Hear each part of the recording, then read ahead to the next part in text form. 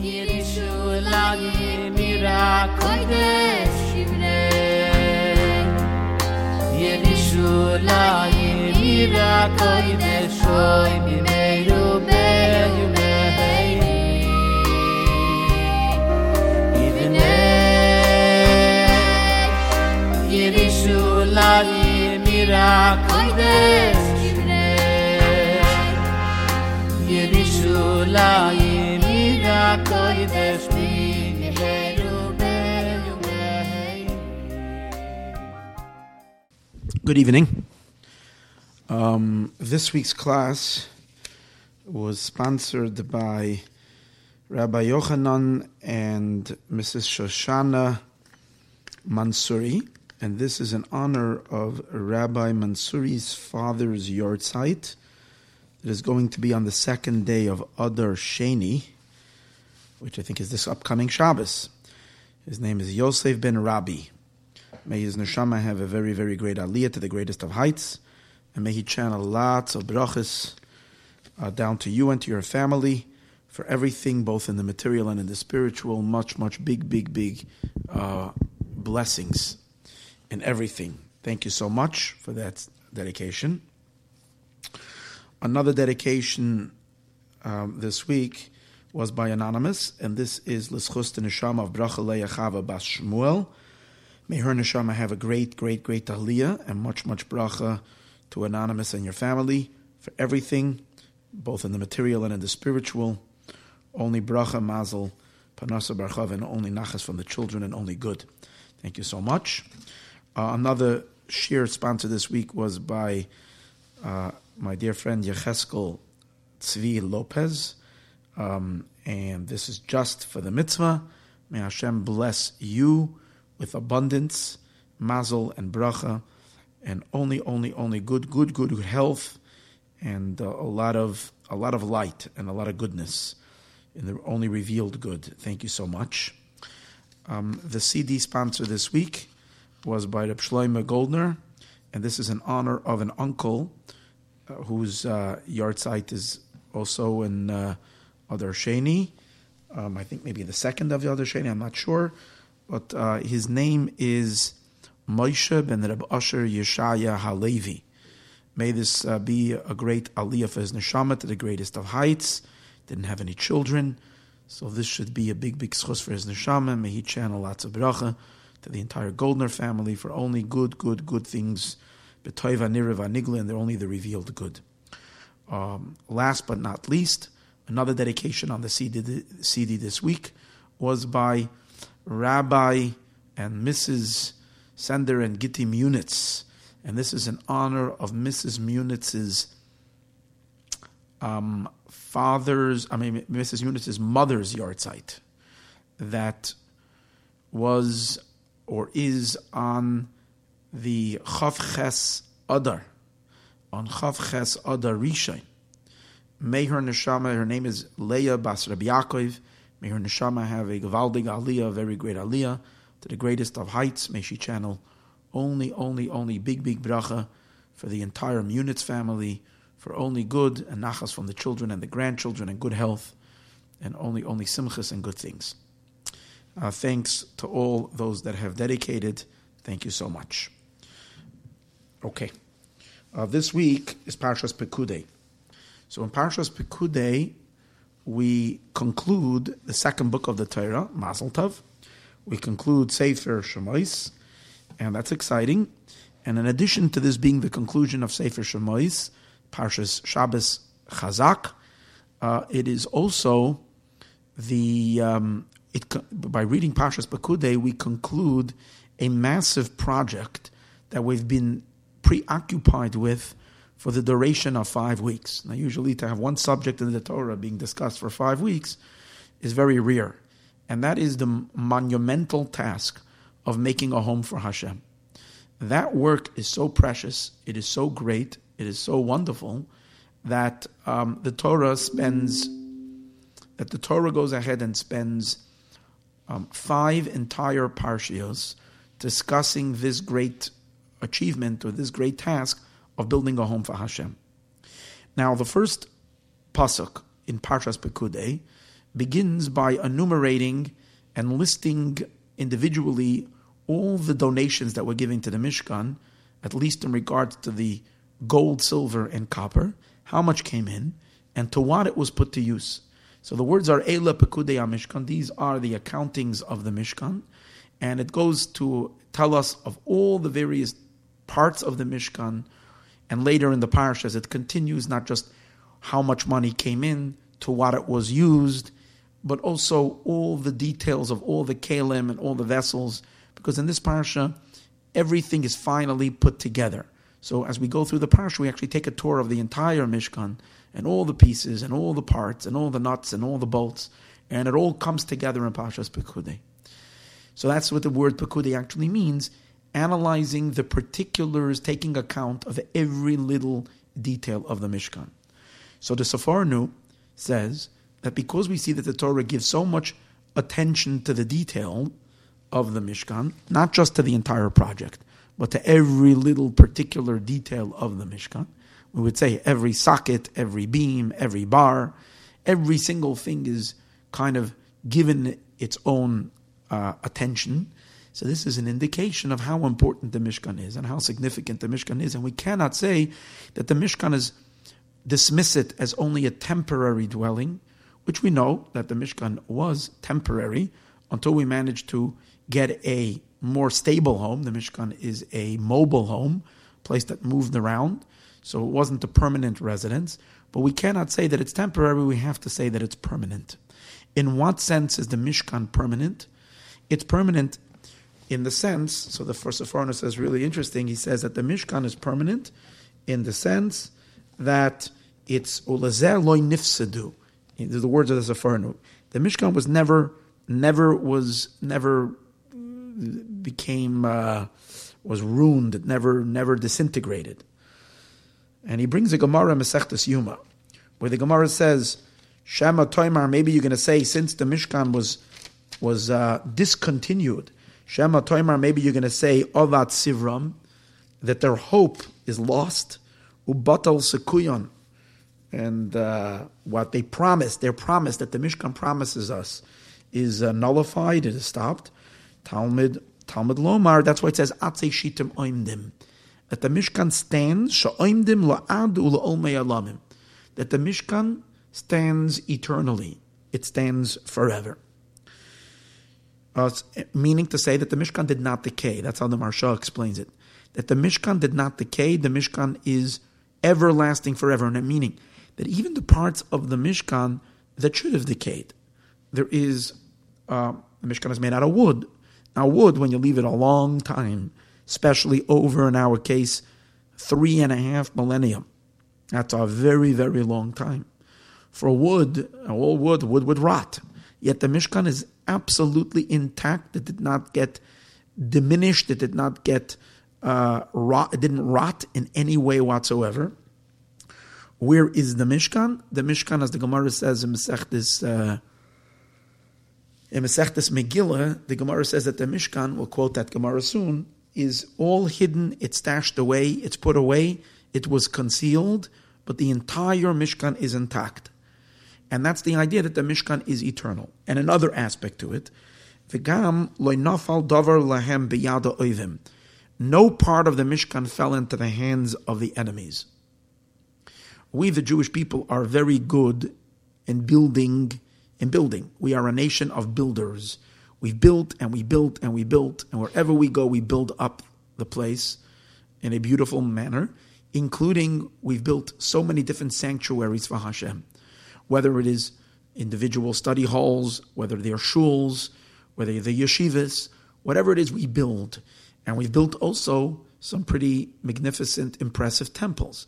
Yet as much as we work on building, we have those that are dead bent in destroying that which we built.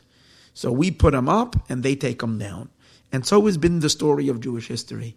So much of that we have built up, so many of the structures were burnt to the ground in the various different onslaughts by the enemies of the Jewish people.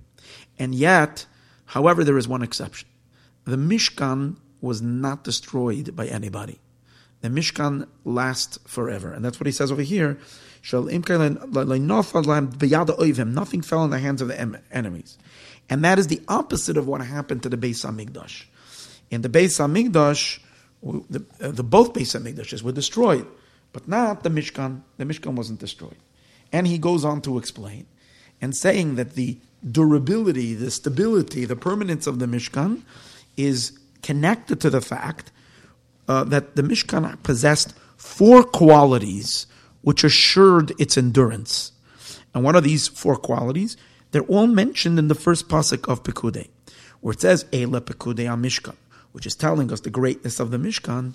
It says 4 things about the Mishkan. Number 1, it was Mishkan Ha'edus. It's the Mishkan which was housing the tablets, the testimony of the tablets. Since it had the tablets, so the tablets gave the Mishkan its permanence due to the greatness of the tablets. The second reason why the Mishkan stands forever is Nitzchi, it's forever, is because it's Asher Pukad al Pi Moshe, because it was under the auspices of Moshe. Moshe Rabbeinu was the one who initiated this. He was the overseer. He was the one in charge over the building of the Mishkan.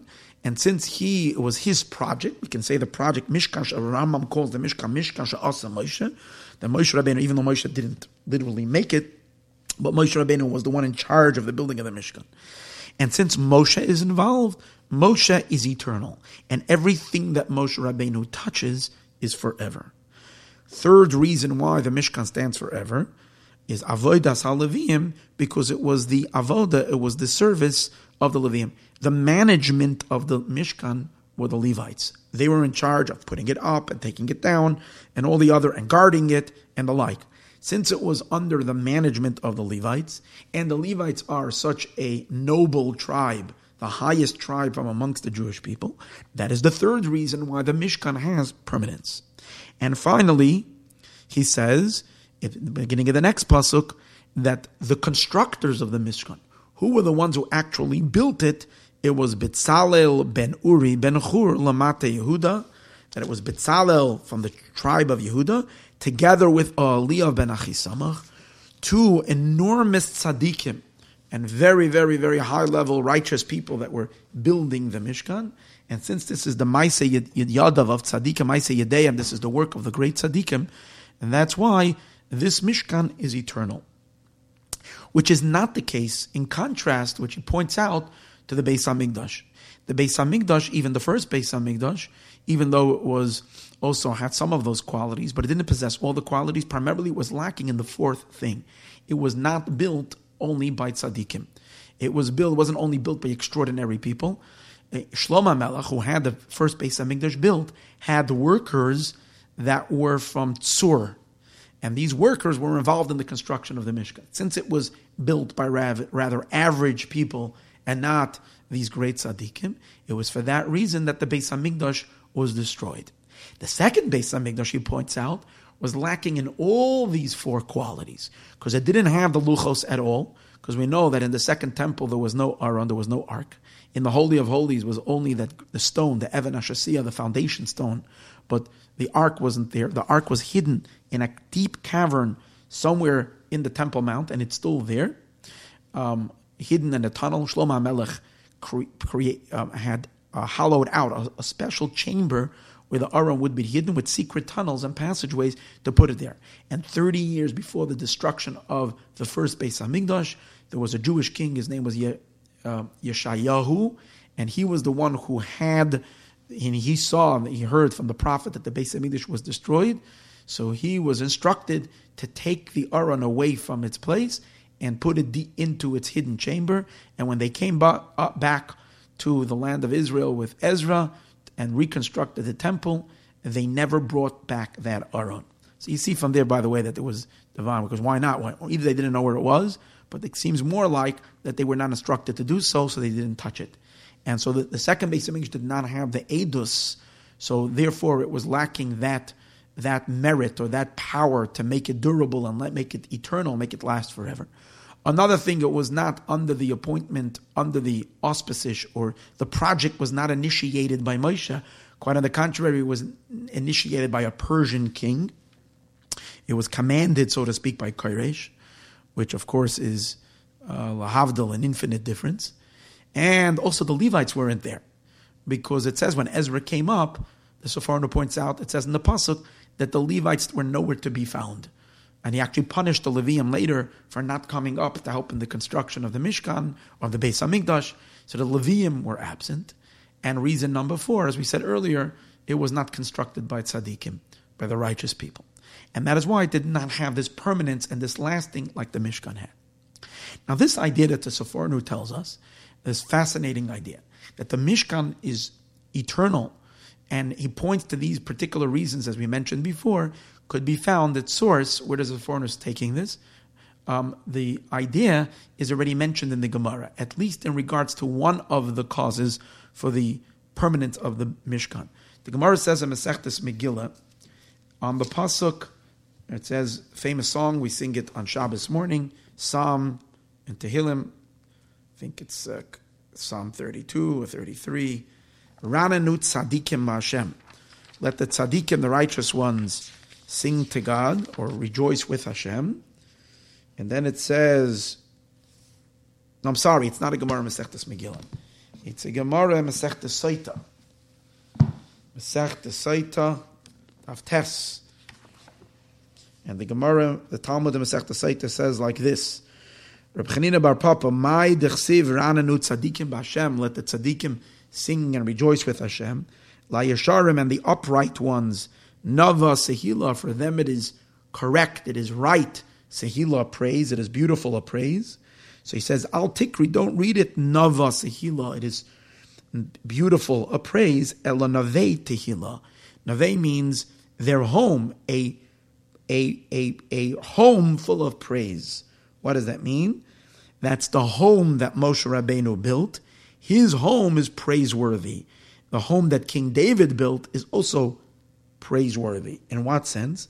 That Moshe and David shaloi sholtu saneim b'maseyim, that their enemies did not have dominion, did not have any power over their activities, over their actions, over their deeds, that which they created.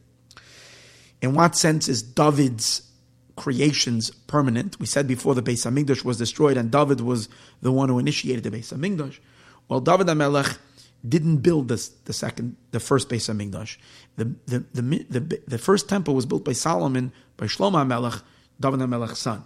David HaMelech, however, made the doors, and it says that when they came to burn down the Beis Hamikdash, they burnt down the Beis Hamikdash, but not the doors. The doors tavu ba'aretz sha'arel. The doors of the Beis Hamikdash were sunk in the ground.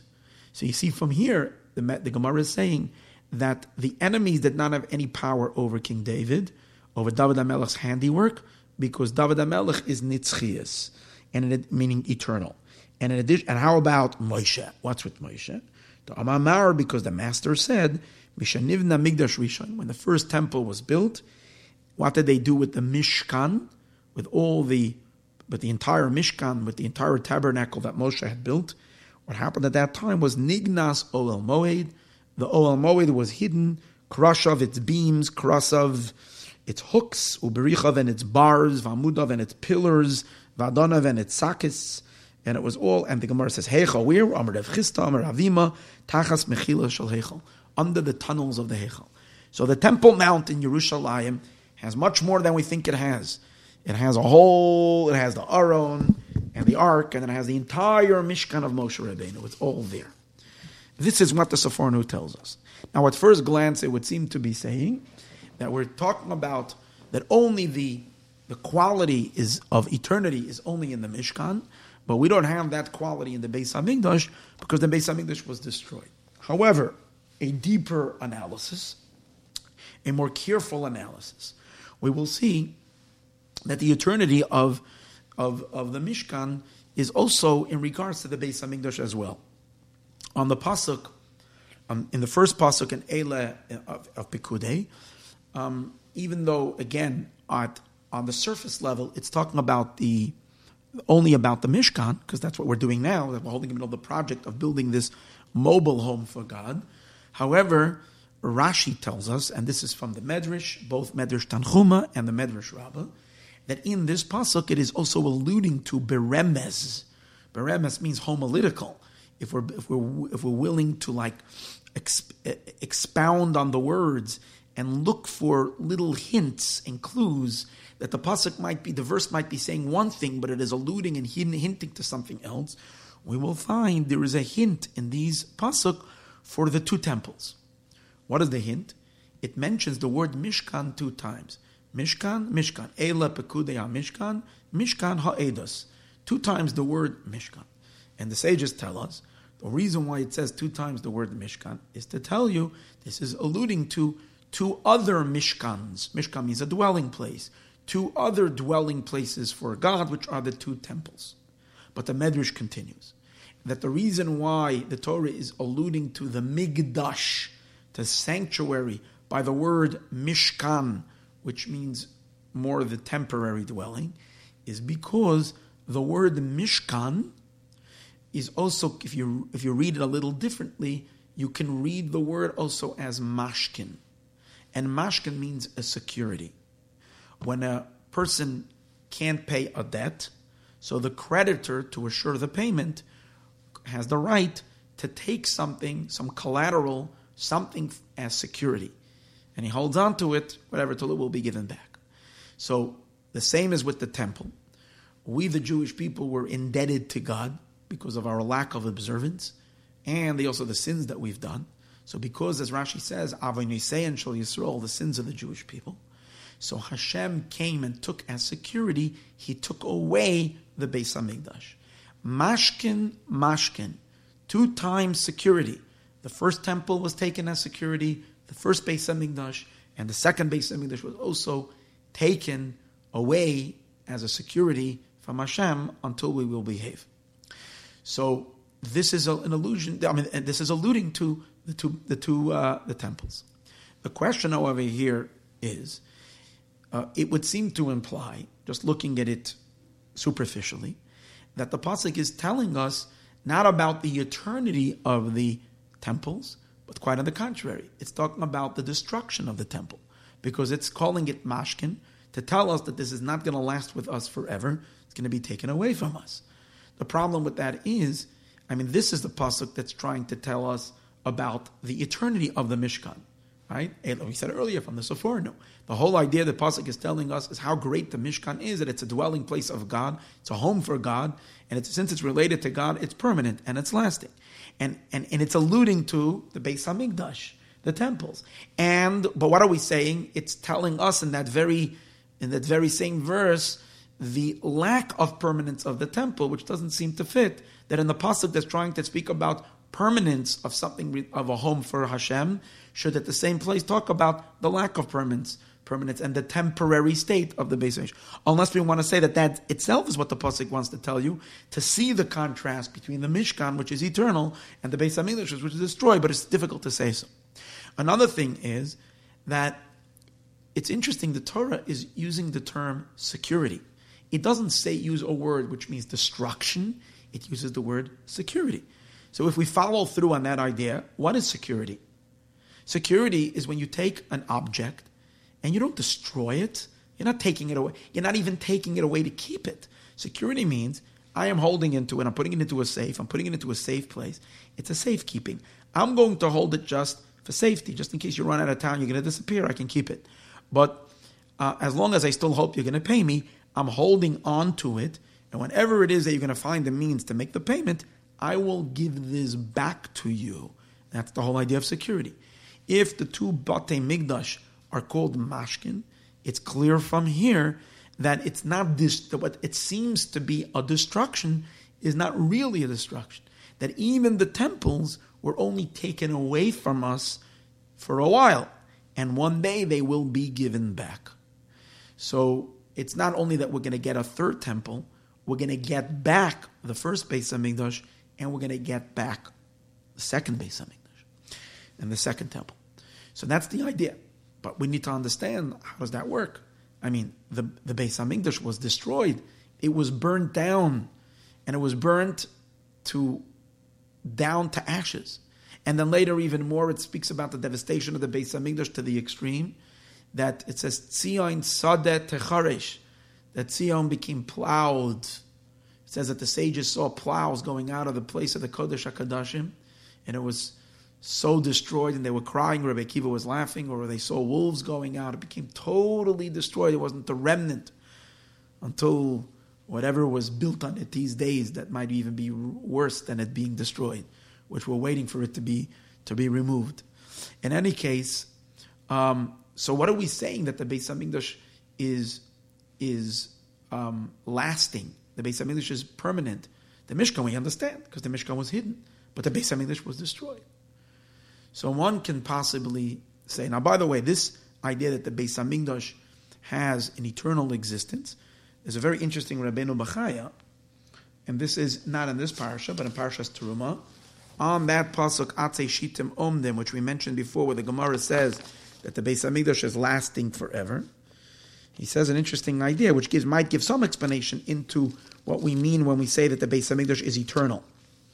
He says, by the way, it's just a very, very interesting idea. V'hiskir omdim, when it says omdim, ala kochos elyonim, he says that every element of the Beis Hamikdash down here below had a corresponding spiritual element in a higher world, in a higher Beis Hamikdash. Like we know the idea that the Beis Hamikdash al-Mata, Mechuvan, our lower temple, our physical temple on earth, is aligned and exactly synchronized with the spiritual Beis Hamikdash. But here it says in these words, She'ein lach davar b'mishkan v'kelav. There isn't a thing in the Mishkan and the Kelim shelo yeh mitzuyar lamayla that is not formed above in the spiritual world. Shenemar, it says, I will show you the form of the Mishkan, and the form of all the vessels means that Moshe perceived it in its spiritual, godly form, and then he just transmitted it down here into the physical, earthy form, and he materialized it. David says in regards to the Beis Hamikdash the same thing.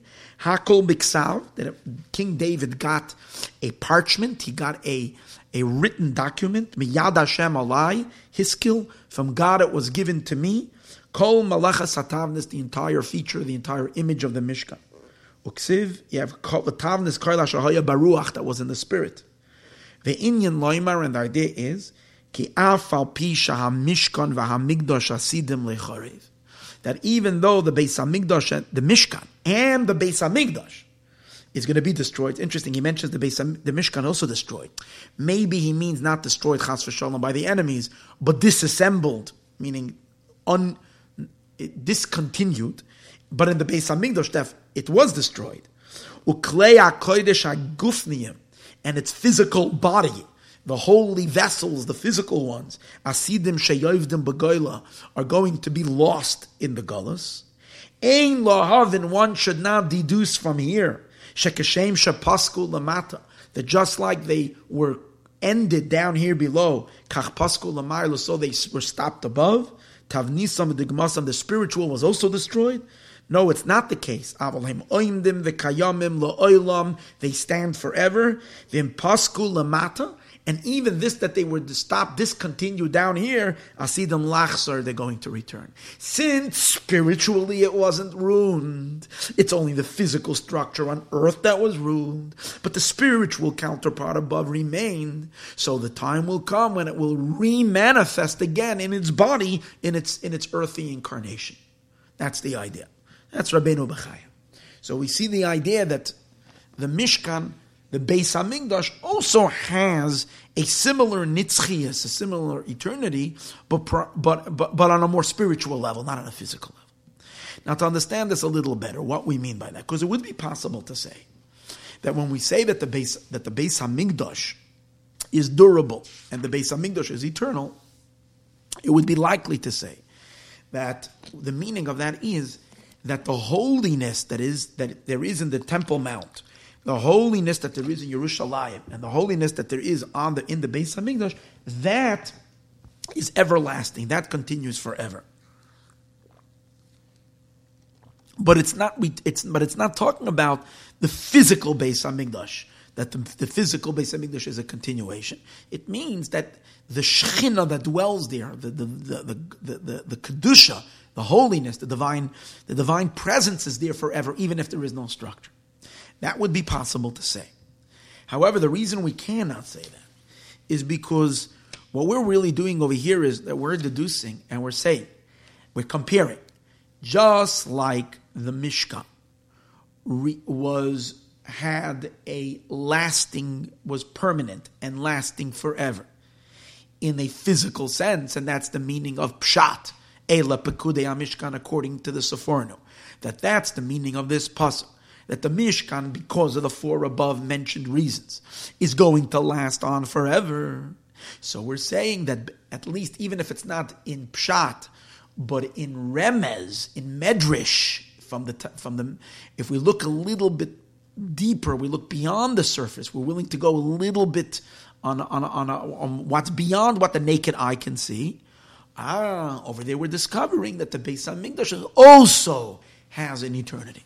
Which means that the Beis Hamikdash is similar, and if it's similar, meaning it's secondary to the Mishkan in its eternity. If we would be talking, however, about the holiness of the space, over there it's the opposite.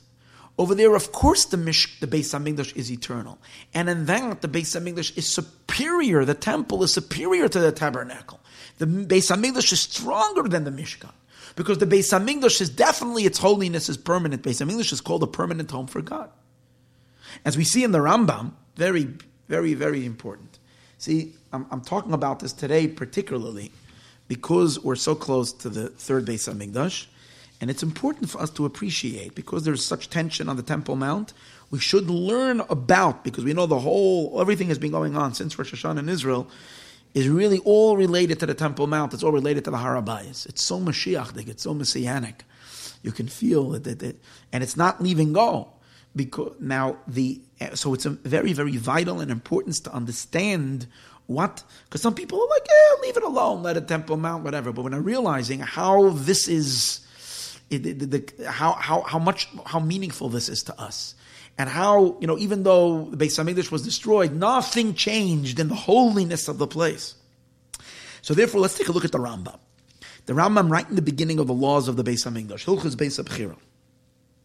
When the Rambam says it's a mitzvah, in the first halacha, Perek Rishon, halacha Aleph, the Rambam says it's a mitzvah sasei lasois bayis Lashem, to build a house to God.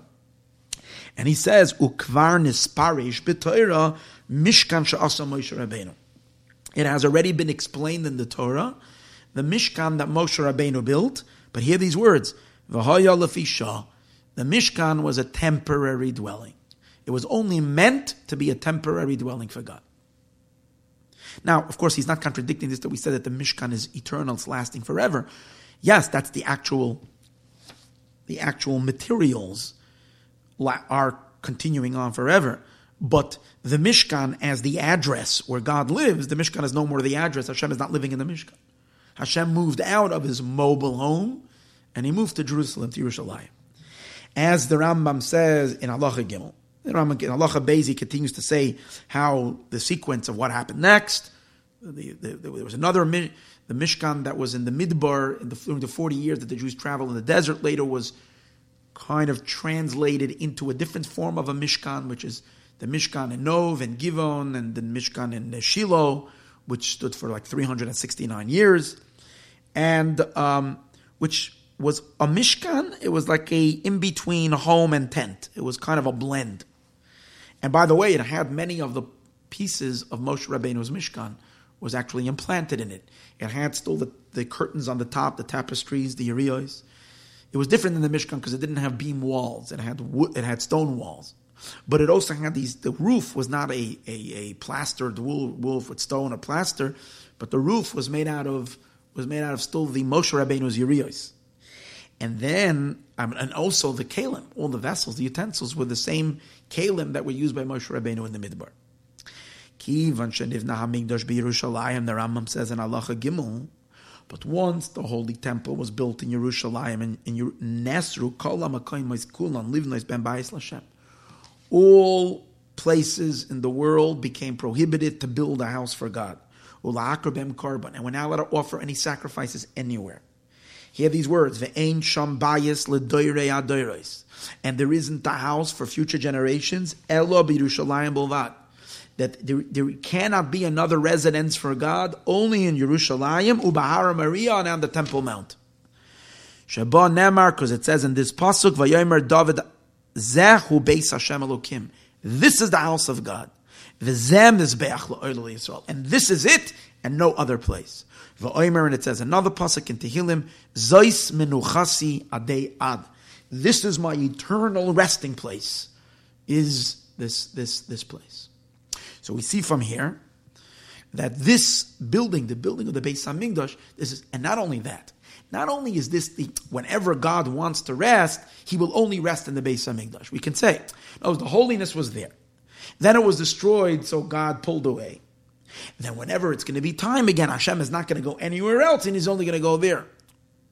But that doesn't mean that it's permanently, Hashem is permanently residing there. It means that if He's going to reside anywhere, He chose His home, and that's where He's going to live. So we're going to look a little further, a couple of chapters further in Hilchos Beis Abchira, and we see that that's not the case. It says, the Rambam says over here, Ubamen Eskacha, in Halacha Yud Dalet, in his 14th halacha in Perek Vav, in the laws of the Beis Hamikdash. In the middle of it, he says, "B'men eskacha, what made it holy? Kedusha Rishayna. How is the Beis Hamikdash holy? Shekitcha Shloima. Shlomo Melech made it holy. Shehu Kitcha Ha'azara v'Yerushalayim. He sanctified the courtyard and Jerusalem. L'sha'ata, for its present time. V'kitcha Oisan la'asid lavai. And He also made it holy for all eternity. And its holiness never departed." That's why the Rambam says, Lefikach, here the continuation. Makrivina karbanu is kulam. We can offer today's days all the sacrifices. Afal pisha ein sham bayis, even if there's no house. Technically, we would be allowed to go up to the Temple Mount. We can only get rid of whatever is on there, that building that's there. And we're allowed to, over there, offer karbanos, even if we don't have a Beis Hamikdash. We can eat the holies. B'chol azar in the entire courtyard. Afal pishu chareva, even if it's destroyed. It's not surrounded by the partitions that need to surround it. And then we can eat in the entire Yerushalayim. We're allowed to eat the special second tithing, Meiser Sheni. And the Rambam says, Shekedusha Rishayna, because the first initial Kedusha never left. Shekutsha L'shata, V'kutsha L'ased Lavai. It was made holy forever. The Rambam asked, why is it so? Why is this Kedusha lasting? He says, Lafisha Kedushas Hamikdash v'Yerushalayim, because the holiness of the Beis Hamikdash and the holiness of Jerusalem, Mipnei Hashchina, it's because of the divine presence, because God is dwelling there. Ushchina eino betela, and the Shchina cannot be nullified. The Shchina is eternal. Good. That is the Rambam. So what do we see from here? That when we're talking about eternity, now the Mishkan was not the eternal. There's no holiness in the place of the Mishkan.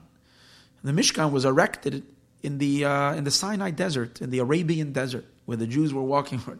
There was no permanence of God's residence. Whenever they went from place to place, the place that was where they had just left was an ordinary place, mundane. There's no holiness there. You go there today, you don't have to conduct yourself. Even if you know that you're mamish standing on the place where the Mishkan stood. Even if you're standing on the place where the Mishkan stood for 19 years. There was a place where the Jews camped for 19 years. And you know the exact place. There's absolutely no holiness in that place. You can go riding on a... what do you call those... ATV, you go ATVing there. Why? There's no holiness. Absolutely no Kedusha. But because there was no permanence in it. During that time, if you went in there and you weren't supposed to, could be punished by the death penalty. But once the Shekhinah left, goodbye, no holiness. But in the Beis Hamikdash, it's eternal. Comes out from this that what?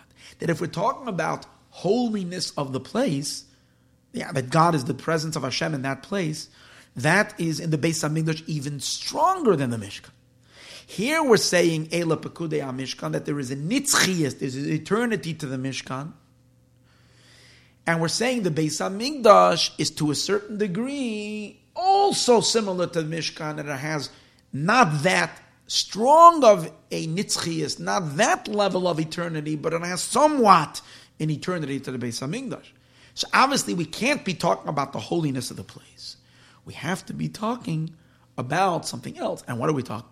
We're talking about the actual durability of the structure. The Mishkan last, as we said before, is totally intact. It hasn't decayed. It hasn't rotten. It is 100% like the day it was made by Bezalel, by Moshe Rabbeinu. And that's the way it is hidden somewhere in the sub-cellars of the Temple Mount of the Beis Hamikdash. It's hidden the Mishkan. And one day maybe it will be taken, it will probably, if it's hidden there, probably will be taken out, the Mishkan, for what usage, but it's here, it's for all eternity. So now we're saying that the Beis Hamikdash is also eternal. But that we need to understand, because the Beis Hamikdash has been destroyed. So to understand this, let's analyze another Talmudic passage. The Gemara says in Masechtas Megillah, there is a pasuk in Parshas Re'eh, in which the Torah is talking about offering karbanos, offering sacrifices on the Mizbeach. And it says what you're allowed to, certain karbanos you can't bring. And it says the reason is, ki loy vasem, because you have not arrived, ad ata, until now, ela menucha, to the resting place, the ela nachla, and to the heritage. This is a pasuk in Devarim, in Deuteronomy, Perek Yud Beis, chapter 12, pasuk tes, verse 9. So it says over there, ki loy vasem ad ata, you haven't yet arrived, ela menucha, to the resting place, the El HaNachla, and to the inheritance. So the Gemara says, what does it mean, El HaMenucha, the El HaNachla? What are these two things, the resting place and the Nachla? So this Gemara is to be found in two places, in Masechtas Megillah on Daf Yud, and also in Masechtas Zvachim,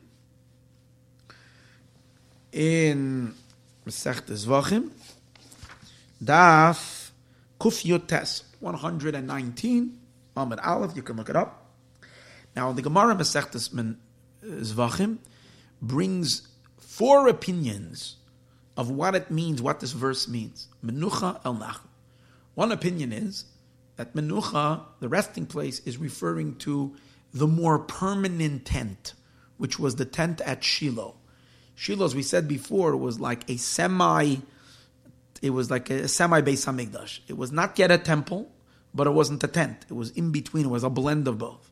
That's called a resting place. And because there was the Jews got to rest, the Shekhinah got to rest there for a long time. It stood for 369 years. Versus the temple in one place, versus the mobile home, the Mishkan, kept on moving around. Sometimes only it was put up for a day, a week, a month, even for 19 years. 19 years is not that long. But this stood for 369 years. It's called El HaMenucha, to the rest. Then El HaNachla. What does Nachla mean? So Nachla means Yerushalayim. Yerushalayim is the inheritance, the ultimate, eternal inheritance of God in this world, of the Jewish people. That's the meaning of El HaNachla. That's one opinion. Then there is another opinion in the Gemara.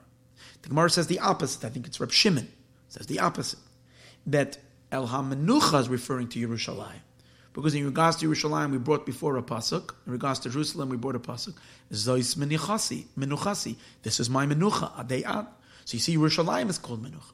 And Shiloh is called Nachla, the inheritance. That's a second opinion. A third opinion is, both of them, menucha and Nachla, both these words are describing Shiloh. A fourth opinion, both these words, Menucha and Nachla, are referring to Yerushalayim.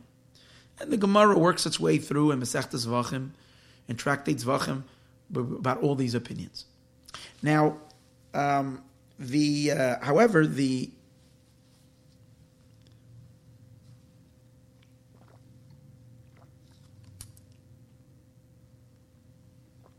in Masechtas Megillah, the Gemara avoids the argument.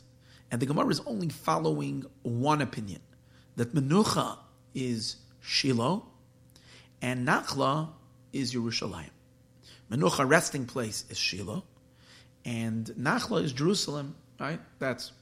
And so it is in Rashi, in the Chumash, and so it is in the Mishnah. It seems to be that is the conclusion. In other words, even though there's been an argument, but the Gemara seems that this is the most accurate description of the pasuk or explanation of the pasuk is Menucha is Shiloh and Nachla is Yerushalayim. Now, understanding the difference between them, why is one called Menucha and why is the other one called Nachla? So, just at a superficial and or more simple translation, is you say, what's the idea? Menucha and Nachla are both two phases from the same idea. Nachla means permanent, right? An inheritance, permanent. Menucha is almost permanent. It's like a place that you can say, I've already rested. I've come to rest.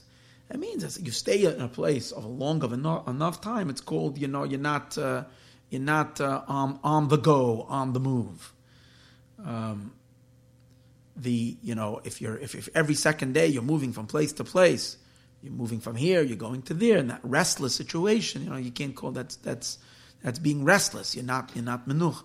If you come to a place and you live in a city for 10 years, you live somewhere for whatever, a serious period of time, even just for 5 years, that's already a menucha. It's a rest. Of course, everything is relative. In this case, as we said earlier, the Mishkan Shiloh was a place where the Shechina resided for 369 years. And that's pretty much a menucha. That's a resting. However, at the end, the Shechina moved away. It was not permanent.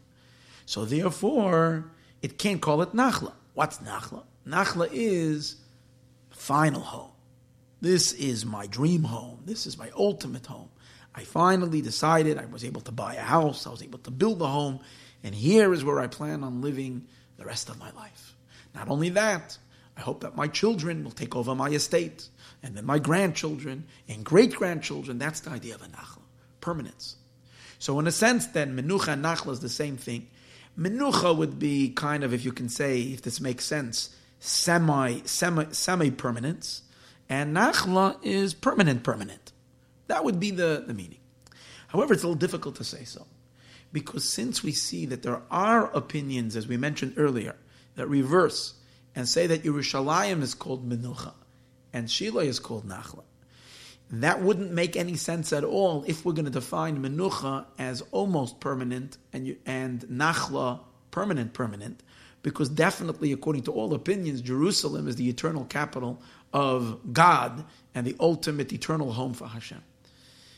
So, if we're going to say that Menucha by means an almost permanence, so therefore we have to say that Menucha and Nachla are not two phases of one thing, but rather they represent two different qualities.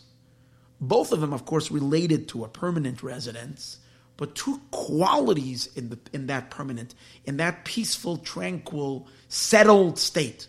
There's two levels, or not just two levels, but two qualities in settling down. Two different types of settling down, if we might say. Each name is referring to another aspect of this settling down. What's the difference? See, Menucha, let's just look at the word. Menucha is referring the condition of the person living in the home. You don't say, this is my Menucha. I am b'menucha. Meaning, I am resting. When a person is living in a comfortable environment, and there isn't turmoil, and they're not being uprooted every, second day. They're not on the go, or on the move, or on the run, and they're in one place. Oh, so that's called menucha. I am peaceful. I am at rest. I'm comfortable. Nachla is more a description about the place itself. It's more of an objective term. The house, this is my estate. This place is a nachla. It's not describing the person's comfort level in that place. It just is. This is the place that belongs to me. Menucha is how the place relates to me, how I'm interacting. Am I b'menucha here or am I not resting? Okay? So now, the factors that determine that something should be menucha and that something should be nachla, since these are two characterizations, two different ideas, that which will, the requirements for menucha is different than the requirements for nachla. What's the difference? The requirements for menucha is mainly comfort, right? So in order for you to be comfortable somewhere, what do you need? So first of all, the structure where you're living has to be a comfortable structure, right? And secondly, it has also to do with the furnishings. The furnishings are matching. See, when a person is on the road, if you're staying in a hotel, or unless you're staying in the President's Suite of the Ritz-Carlton, but generally if you're staying in an hotel, you're kind of not so comfortable. Why? Because in your home, you obviously, if a person can afford it, then you're living in a space that suits your needs, that suits the type of person you are, what you need, and everybody's different, and what are the things that are important to them, what they need in their home. Some people need a very, very, very, very big kitchen, and others don't cook, so they don't need a kitchen. They just need they like a very, very, very, very, very fancy schmancy bathroom, or other things. Right? And that's one. Right? But in addition to that, you need, when you're in a hotel, as mentioned, or when you're in you're staying as a guest in someone's house. So you're lacking in that comfort. Why? Because you don't have exactly the coffee machine that you like, or the pillow, or two pillows that you need, or the mattress. You have your mattress. You know exactly what's the type of firmness or softness of the mattress. So these are all things that make a person comfortable, and that comfort creates the tranquility and the peacefulness, which is usually in a permanent residence. If I'm just living in a place, like just for a week or two, I'm not that picky. But if I'm going to settle into a place for a year, for 2 years, so I'm going to make sure it fits my needs. So what you have over here is menucha, is related more to the structure, to the house itself, and to the furnishings. And in some degree, the furnishings might even be more important than the structural house itself. But one thing is for sure, that the real estate is not that important at all. The actual ownership of the house. And because a person can be in a menuchadik estate in a rented apartment as well. If you're taking out an apartment to live there for a long period of time, so you make yourself comfortable. You get an apartment that, you might get a beautiful apartment, a very comfortable apartment, even though it's not your nachla, it's not your inheritance. What does nachla mean? Nachla means this is mine. This is my place. This, which is more of related to an actual piece of land that belongs to you. And when we say belongs to you, meaning, and you're planning, it's not like what do they call this? When people buy homes, and it's just I forgot the term that they use. You always hear the ads on the radio, where it's flipping homes, where you're not buying something to flip just for making money. Well, you're talking about a home that either a person, saved up and worked hard in order to finally they'll be able to buy their home, or they got this as an inheritance from their parents, from their grandparents. And this is going to be passed on as the family residence. That's the idea of a nachla. So on a nachla, interesting, when you're analyzing the requirements of a nachla, is that the place is yours. The structure, if the house is run down, it can still be your nachla. You don't even have to live in your nachla, technically. A person can be living in a menucha, meaning in an apartment which suits their needs and they're comfortable, and they have their nachla. But ultimately, their dream is that one day I'm going to fix up those ruins. I'm going to rebuild. I'm going to restructure because I really want to live in my nachla, the place that's really mine. That's the idea of a nachla. So the nachla definitely doesn't require furniture and the furnishings for requirement of something to be a nachla. It's irrelevant what kind of furniture is it. Furniture can be totally broken. The place can be totally in disarray. It can be a destruction. Even the edifice itself can be in a state of destruction. But it's still a nachla because this is my place. This is my real estate. I own the land. I pay the real estate tax. It's mine. And again, every person would love, of course, that the nachla should also be their menucha. Okay, but these are two different aspects. And now we'll understand why Shiloh was called menucha, And why Yerushalayim is called Nachla. Because in Shiloh, as we said before, Shiloh was the ultimate state of the Mishkan.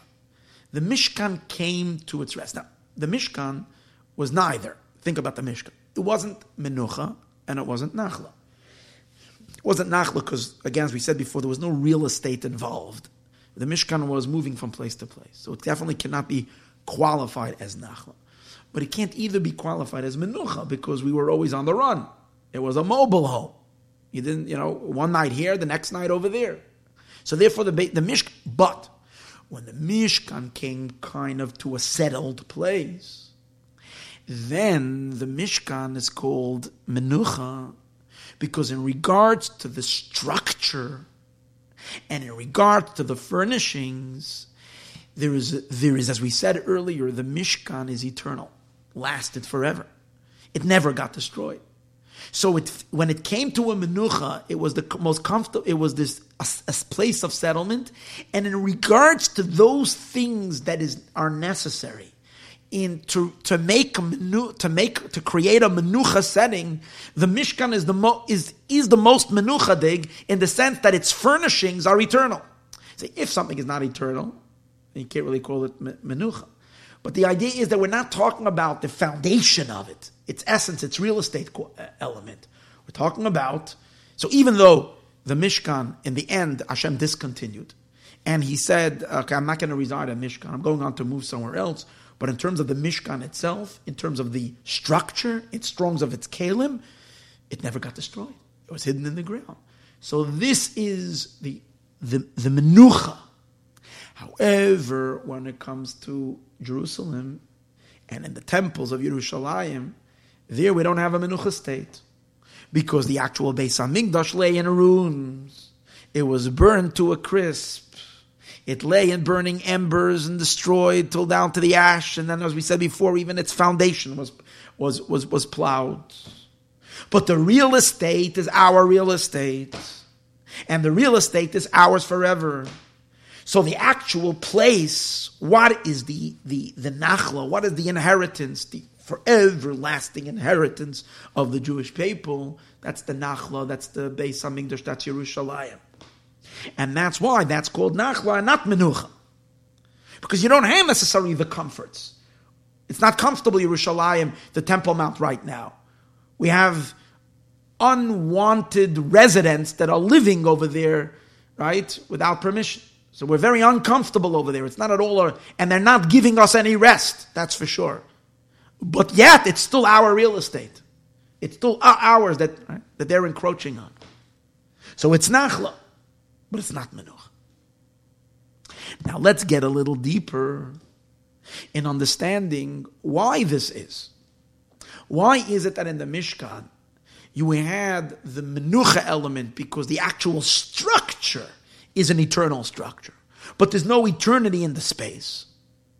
On the other hand, in the Bais Hamikdash, there's eternity in the space, but there isn't, at least for the first, in regards to the first two Bais Hamikdash, at least it doesn't seem like there's eternity in the actual structure. And the reason is, and the idea is as follows, that you see, only God is eternal. Anything other than the creation is temporary, because the creation is finite, and everything that's finite has a expiration date. All finite entity must expire. Only God, who is infinite, doesn't expire. And therefore, when Hashem creates something, Hashem can make something when He imbues it with His power. That's when it can be eternal. Something that's created by a human being will dissolve, will come apart, will eventually decay. That's the way it is. And therefore, the reason is, that's why let's take a look at the Bais Hamikdash. The reason why the first Bais Hamikdash and the second Bais Hamikdash didn't have the durability, and they lasted only, the first Bais Hamikdash for 410 years. And the second Bais Hamikdash for 420 years, and that it was because they were structured, they were created by human beings. And so it's stated explicitly in the Zohar, in two places in the Zohar. One Zohar is in Parshas Bereshis. The Zohar says like this. It's talking about the quality of the third Beis Hamikdash. It says, V'Allah Itmar, and about the third Beis Hamikdash it says, V'ani Eyallah, and I will be to her, Ne'um Hashem, so it says God, Choymas Eish, a fiery wall Saviv around. It's spoken about the future Beis Hamikdash, that Hashem is going to protect it with a fiery wall. Begin done because of this. Betured on this mountain Yizbene Bein Magdasha. The Beis Hamikdash will be built on the Temple Mount. Al Yadah the Kutshe Berichu, through the hands of God Almighty Himself. V'yehei kaima, and it's going to be sustained. L'dorei dorin, for all eternity, for all generations. V'alai itmer, on this Beis Hamikdash it says, Gadol yeh kavod Bais hazeh achrei min harishan, that the glory of this house, which is referring to the third Beis Hamikdash, is going to be greater than the first. The kadmoi, hear these words. The kadmoi is b'nei al yadah de bernash, because the first ones were built through human beings. The high al yadei de kutsha berichu, and this is going to be built by God. Will begin done because of this. This is what it says in Tehillim. Im Hashem lo yivne bayis Shlomo HaMelech said this. If God doesn't build a house, shav amlu boinav boy. It is to waste that we've toiled on it if God is not going to build it, because it's going to be wasted in the end. It's not going to last forever. So says the Zohar in Bereshis, Daf Chaf something, Ches I think. And here's another passage of the Zohar. This one is in Parshas Pinchas, but the Zohar over here has a more elaborate discussion about this. That the first and the second Beis Hamikdash are called Binyane de Barnash. They're a structure of a human being. And it's interesting. It says over here in the Zohar in Parshas Pinchas that initially when God, the Chadnafki Yisrael Mitzrayim, when Yidden went out of Mitzrayim, Hashem initially intended to put them in the land like holy angels above, and He wanted to build for them a Beis Hamikdash, that He Himself would build it, and to come down from the heavens to plant the Jewish people in over there. No, He wanted to build the Beis Hamikdash and bring down the Beis Hamikdash from heaven, and to plant the Jewish people over there, similar to above. And this is what it means to bring them and plant them in your holy mountain. In which place, in the house that you, Hashem, has made, which is the first Beis Hamikdash. That you, God, made, the Pa'alta Ant Hashem, that Hashem built it. That was the initial plan, plan A. The place, the seat for you, that you, God, have made, that's the first Beis Hamikdash. Migdash Hashem Konon Yadecha, the Beis Hamikdash that God, your hands established, that's the second Beis Hamikdash. Meaning the first and second structure as they are from God, as Hashem initially intended them, that He would build them. It's interesting that it mentions two. I mean, if Hashem is building and it doesn't get destroyed, so how will you ever get to a second one? But maybe we would have two. One corresponding to Avram, one corresponding to Yitzchak. I'm not exactly sure what this means. How could, if Hashem is building it, so why would it mean He would build, or maybe both of them would be wrapped into one? I'm not sure. But in any case, and both of them would have been a handicraft of the handiwork of Hashem. But since the Jewish people angered God in the Midbar, and Hashem didn't bring them, He brought their children into the land. And the house was built by humans. And that's why it did not last. And Shlomo HaMelech knew this. And that's why he said, the Haleis by Kiyuma doesn't have sustainability. And then it says, but in the future it says, Hashem, that God is going to build up Jerusalem. He is going to build it and no one else. And that's the one that we're waiting for. The loy binyana the barnash, not for a structure of humans. The leis be kiyuma klal that doesn't have a kiyum. So clearly the Zohar is telling us that the reason why the first and second Beis Hamikdash did not last was because it was a building of a structure of a human. Fine. That's in regards to the structure. But in regards to the actual real estate property, first of all, it's created by Hashem. Okay, but Hashem created the rest of the world. But this, that the Beis Hamikdash is holy space, and that the Shekhinah dwells there, was never created by humans. It was the place that God chose.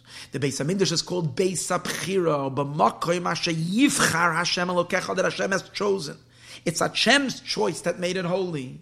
Since it's a choice, the real estate, that this is God's choice, real estate, this is what He wants, and Hashem is eternal, that's why the Beis HaMikdash is eternal forever. Like the Rambam says, Kedushas Yerushalayim, Kedushas Beis HaMikdash Mipnei HaShechina, is because of the Shechina. Shechina Einoi Betela. The Shechina never stops, the Shechina is never nullified. The Shechina lasts forever.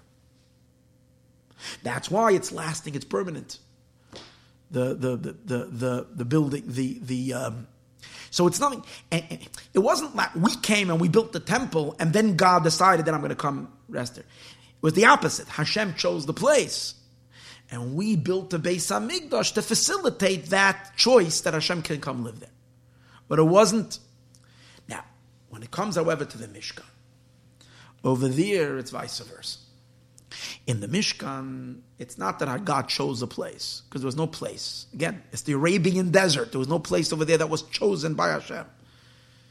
It wasn't. What then caused the Mishkan to become holy? The opposite.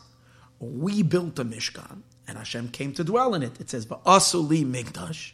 You build for me a Migdash, and because you're building it, v'shachamti b'soichem, I'm going to live in there. So therefore, there is no Poi a shave here, I sit ki'ivisiya because I have chosen it, because I've desired it. There's no b'makayim asher yivchar Hashem Elokecha. There is it was a Mishkan that was built. Okay, so there's no eternity in the real estate. However, why is there eternity in the structure? And the answer is, as it says the Gemara we quoted before, Masechta Saita, who was the one who built the Beis Hamikdash? Moshe Rabbeinu built the Beis Hamikdash. And Moshe Rabbeinu's hands is God's hands. Why is Moshe's hands Hashem's hands? Because Moshe Rabbeinu is called Moshe Avdi. He's called Moshe, my servant. And the rule is about a servant, a true servant. A servant is identityless. A servant's being is an extension of the master. Yad Eved ki Yad Rabbi. The hand of a servant is like the hand of his master. And the Rashba takes this in Masechtas Kedushin so far. It says that Kol Ma, the Gemara, we know the rule that Kol Ma shekana Eved, that whatever an Eved acquires, Kana Rabba is his master acquires. So the Rashba says it's not like the Eved acquires it first, and then the master gets it from the Eved.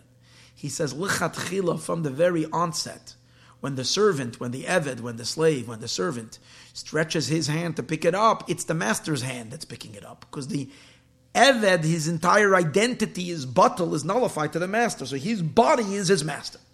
He's like an extension. So from the very onset, he's acquiring for the master, not for himself, because he has no self. Moshe Rabbeinu was that perfect servant. So therefore, Moshe Rabbeinu is the perfect conduit for God.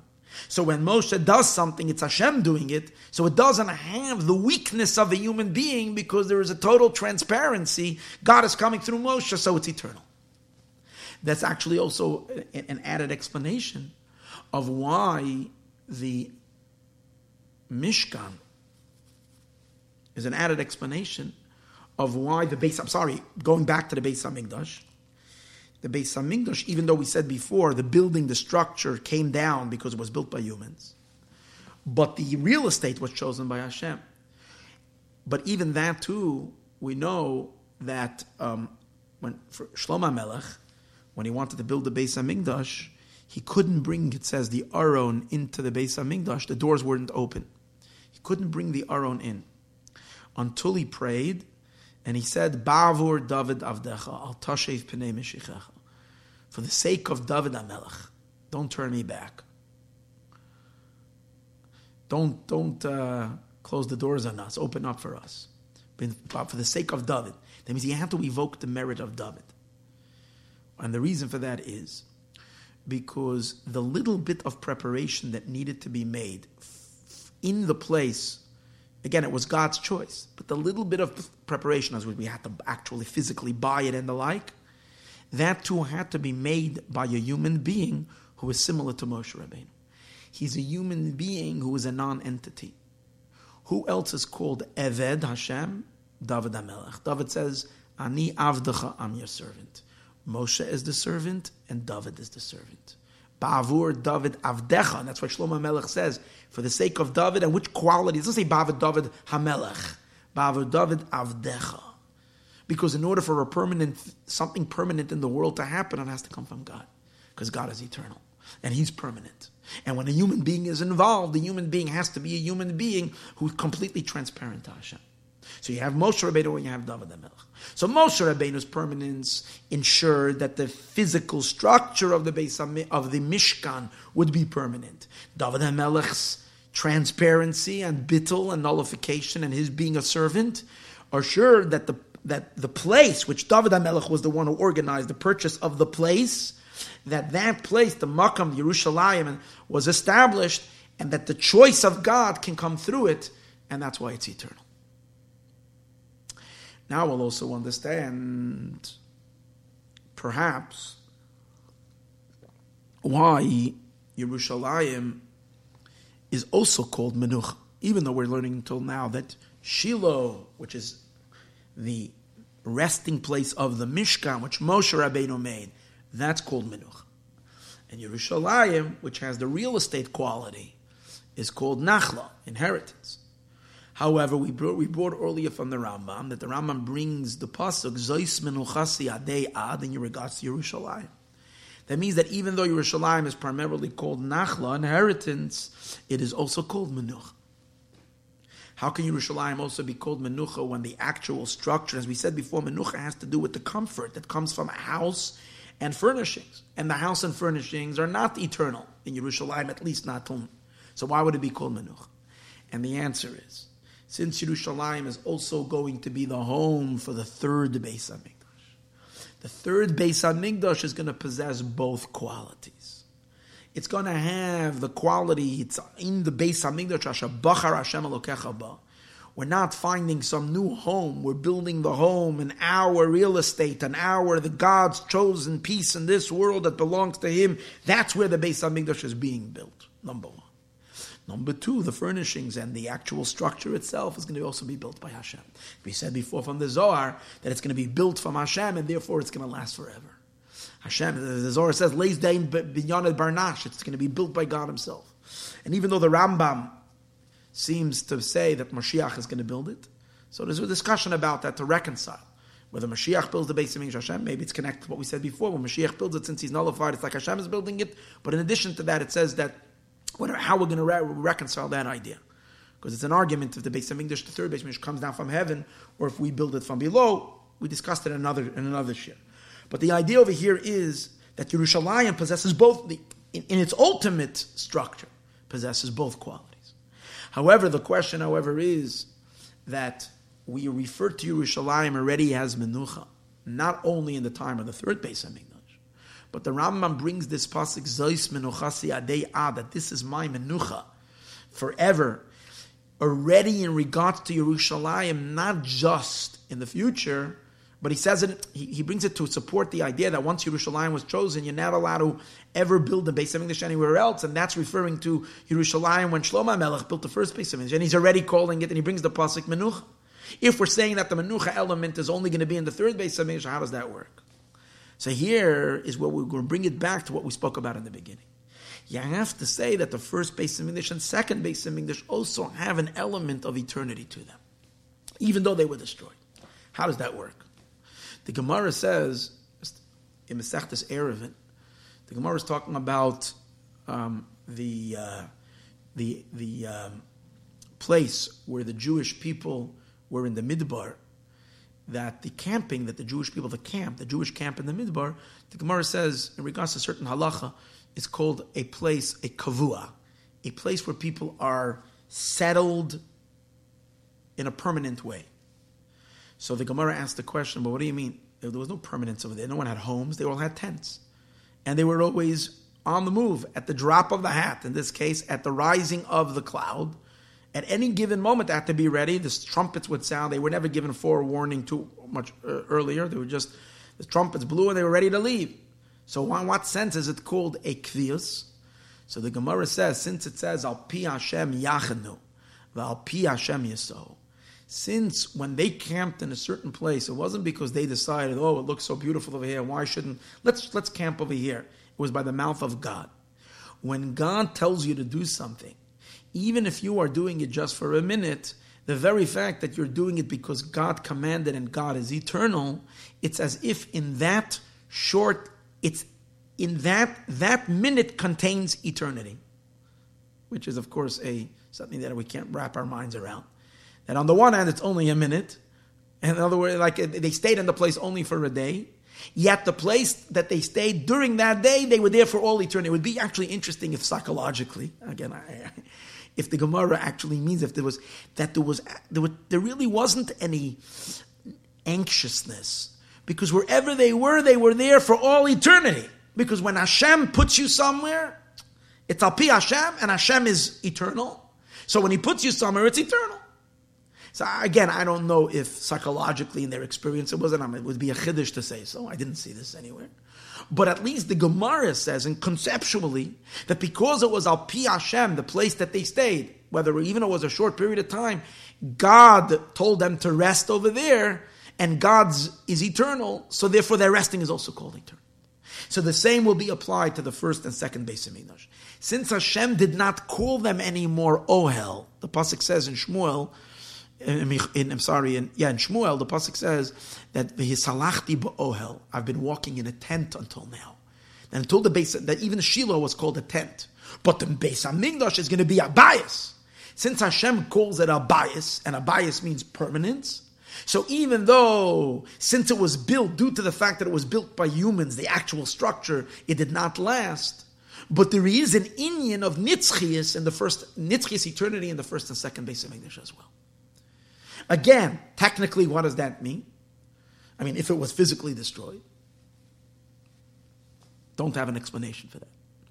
But there is an eternity in the first and second Beis Hamikdash because Hashem calls it Bais. But the real eternity in the actual structure itself was only in the Mishkan. I mean, in a very physical way. Okay, again, in halachic term, in concept, first and second Beis Hamikdash, as we said before, are called a mashkin.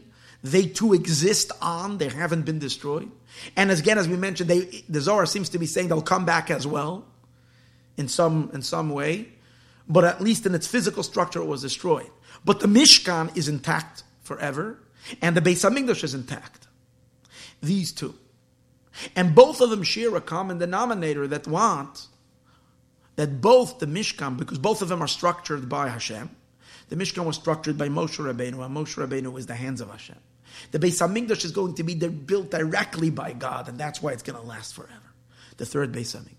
But both of them share one common thing, is going back to the Sephorah that I mentioned at the beginning, that they both share the common idea that they both had a Aron. They both had, you see, the first Beis Hamikdash had the Aron with the luchos, with the tablets, only for, most of its time, for 380 years. But for 30 years, or maybe we said 30 years before the destruction, it was hidden. The second Beis Hamikdash, there wasn't any ark at all. But so when was there an ark? When the ark was there during the Mishkan season. And the ark is also going to be after Mashiach comes. So we see that for some reason the ark, the luchos, the Torah, the luchos eidos, the Aron, that's what gives the permanence to the Beis Hamikdash. So and dafka the physical element, because in the spiritual we said even the first and second Beis Hamikdash are also spiritually intact. But the physical, so what's the connection? The dafka the Aron gives the physical eternity to Beis Hamikdash. So here there's a very rich idea. I'm going to have to say it's late, so I'm going to be very, very brief. We know, and I spoke about this earlier this year when we spoke about the Batei Mikdash, that obviously, just like there is a Beis Hamikdash in the world, there's a Beis Hamikdash in each and every single one of us.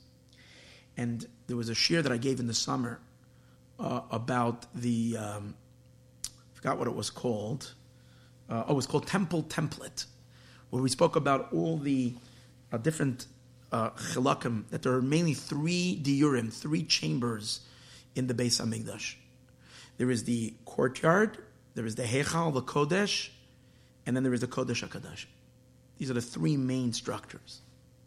So in the internal Beis Hamikdash that we have within ourselves, there is also 3 parts.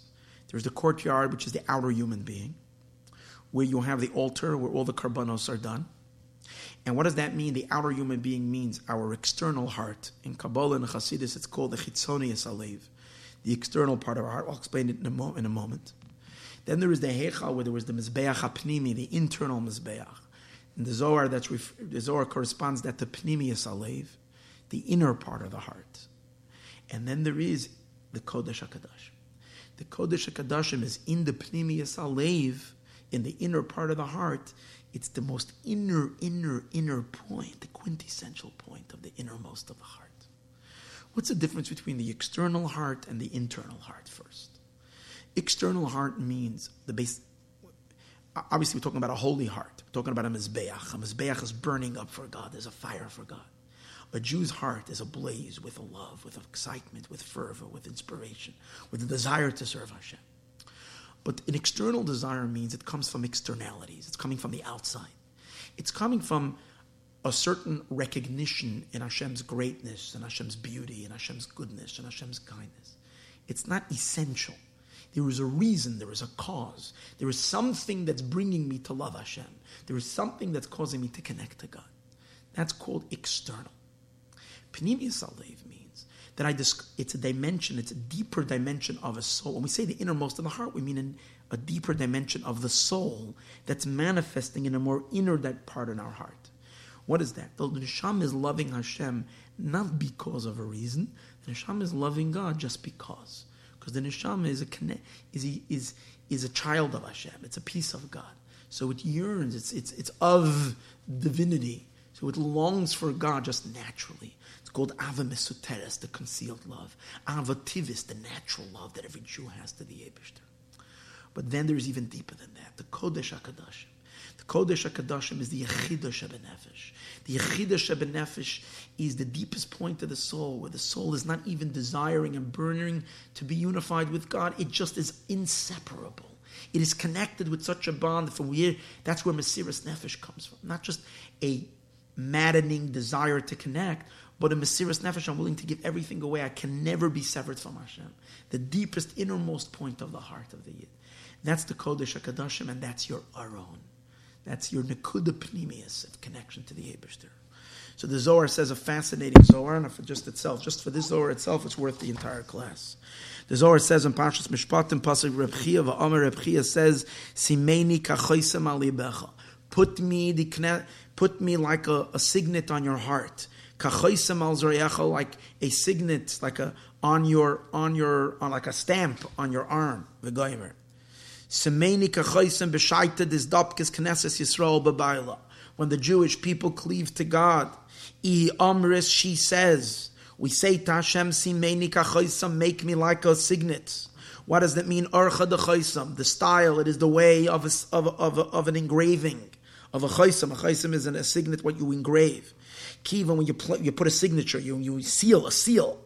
Kivan the izdabik bahu asar the izdabik, when you seal with the seal, and you connect it to the place that you're connecting it, shavik bei kol de yukna. The entire form of the seal is sealed into that which you're planting the seal. If you're planting it on a parchment, on a paper, whatever it is, you're delivering your entire form of what is here is being imprinted onto that. But then, the choisam itself, the seal itself, you can take away. The seal is not staying there. The imprint of the seal remains in the place that you're imprinting it, even though the seal goes away. Even though the seal goes over here and goes over there, and it doesn't remain over there. It never, but still it remains there forever. It's etched. So the same, Kol Diyuk Neshavik Tam, on its entire form, it leaves over there, V'Taman Kaim, and it remains over there. Oiv Hachi Amris Knesset Yisrael says to Hashem, even this Dapkan Abach, we've connected to you by the giving of the Torah. We've connected to you in the deepest way. Kol Diyukni Levachakik Bach, we've put our essence, we've attached it to you. The Afagav, the Ezel Hacha, even though I'm all over the place. I'm being blown around by all the winds that are slapping me around. Here I'm distracted by this. Here I'm being grabbed by that. Here I'm being pulled this way and that's where we're being whipped around. We're being thrown around like a leaf in a storm over here and over here, but you should know that even though I'm not with you all the time, my mind, my consciousness, my thoughts are not with you, diyukni chakik bach, my diyukna, which means my essence of my soul is etched in you, v'tidbar and remember me. Know that in the deepest essence of my soul, I'm always attached to you. And that's the idea of yechido l'yachtach. The essence of the neshama is connected. That is the idea of our kodesh hakadosh.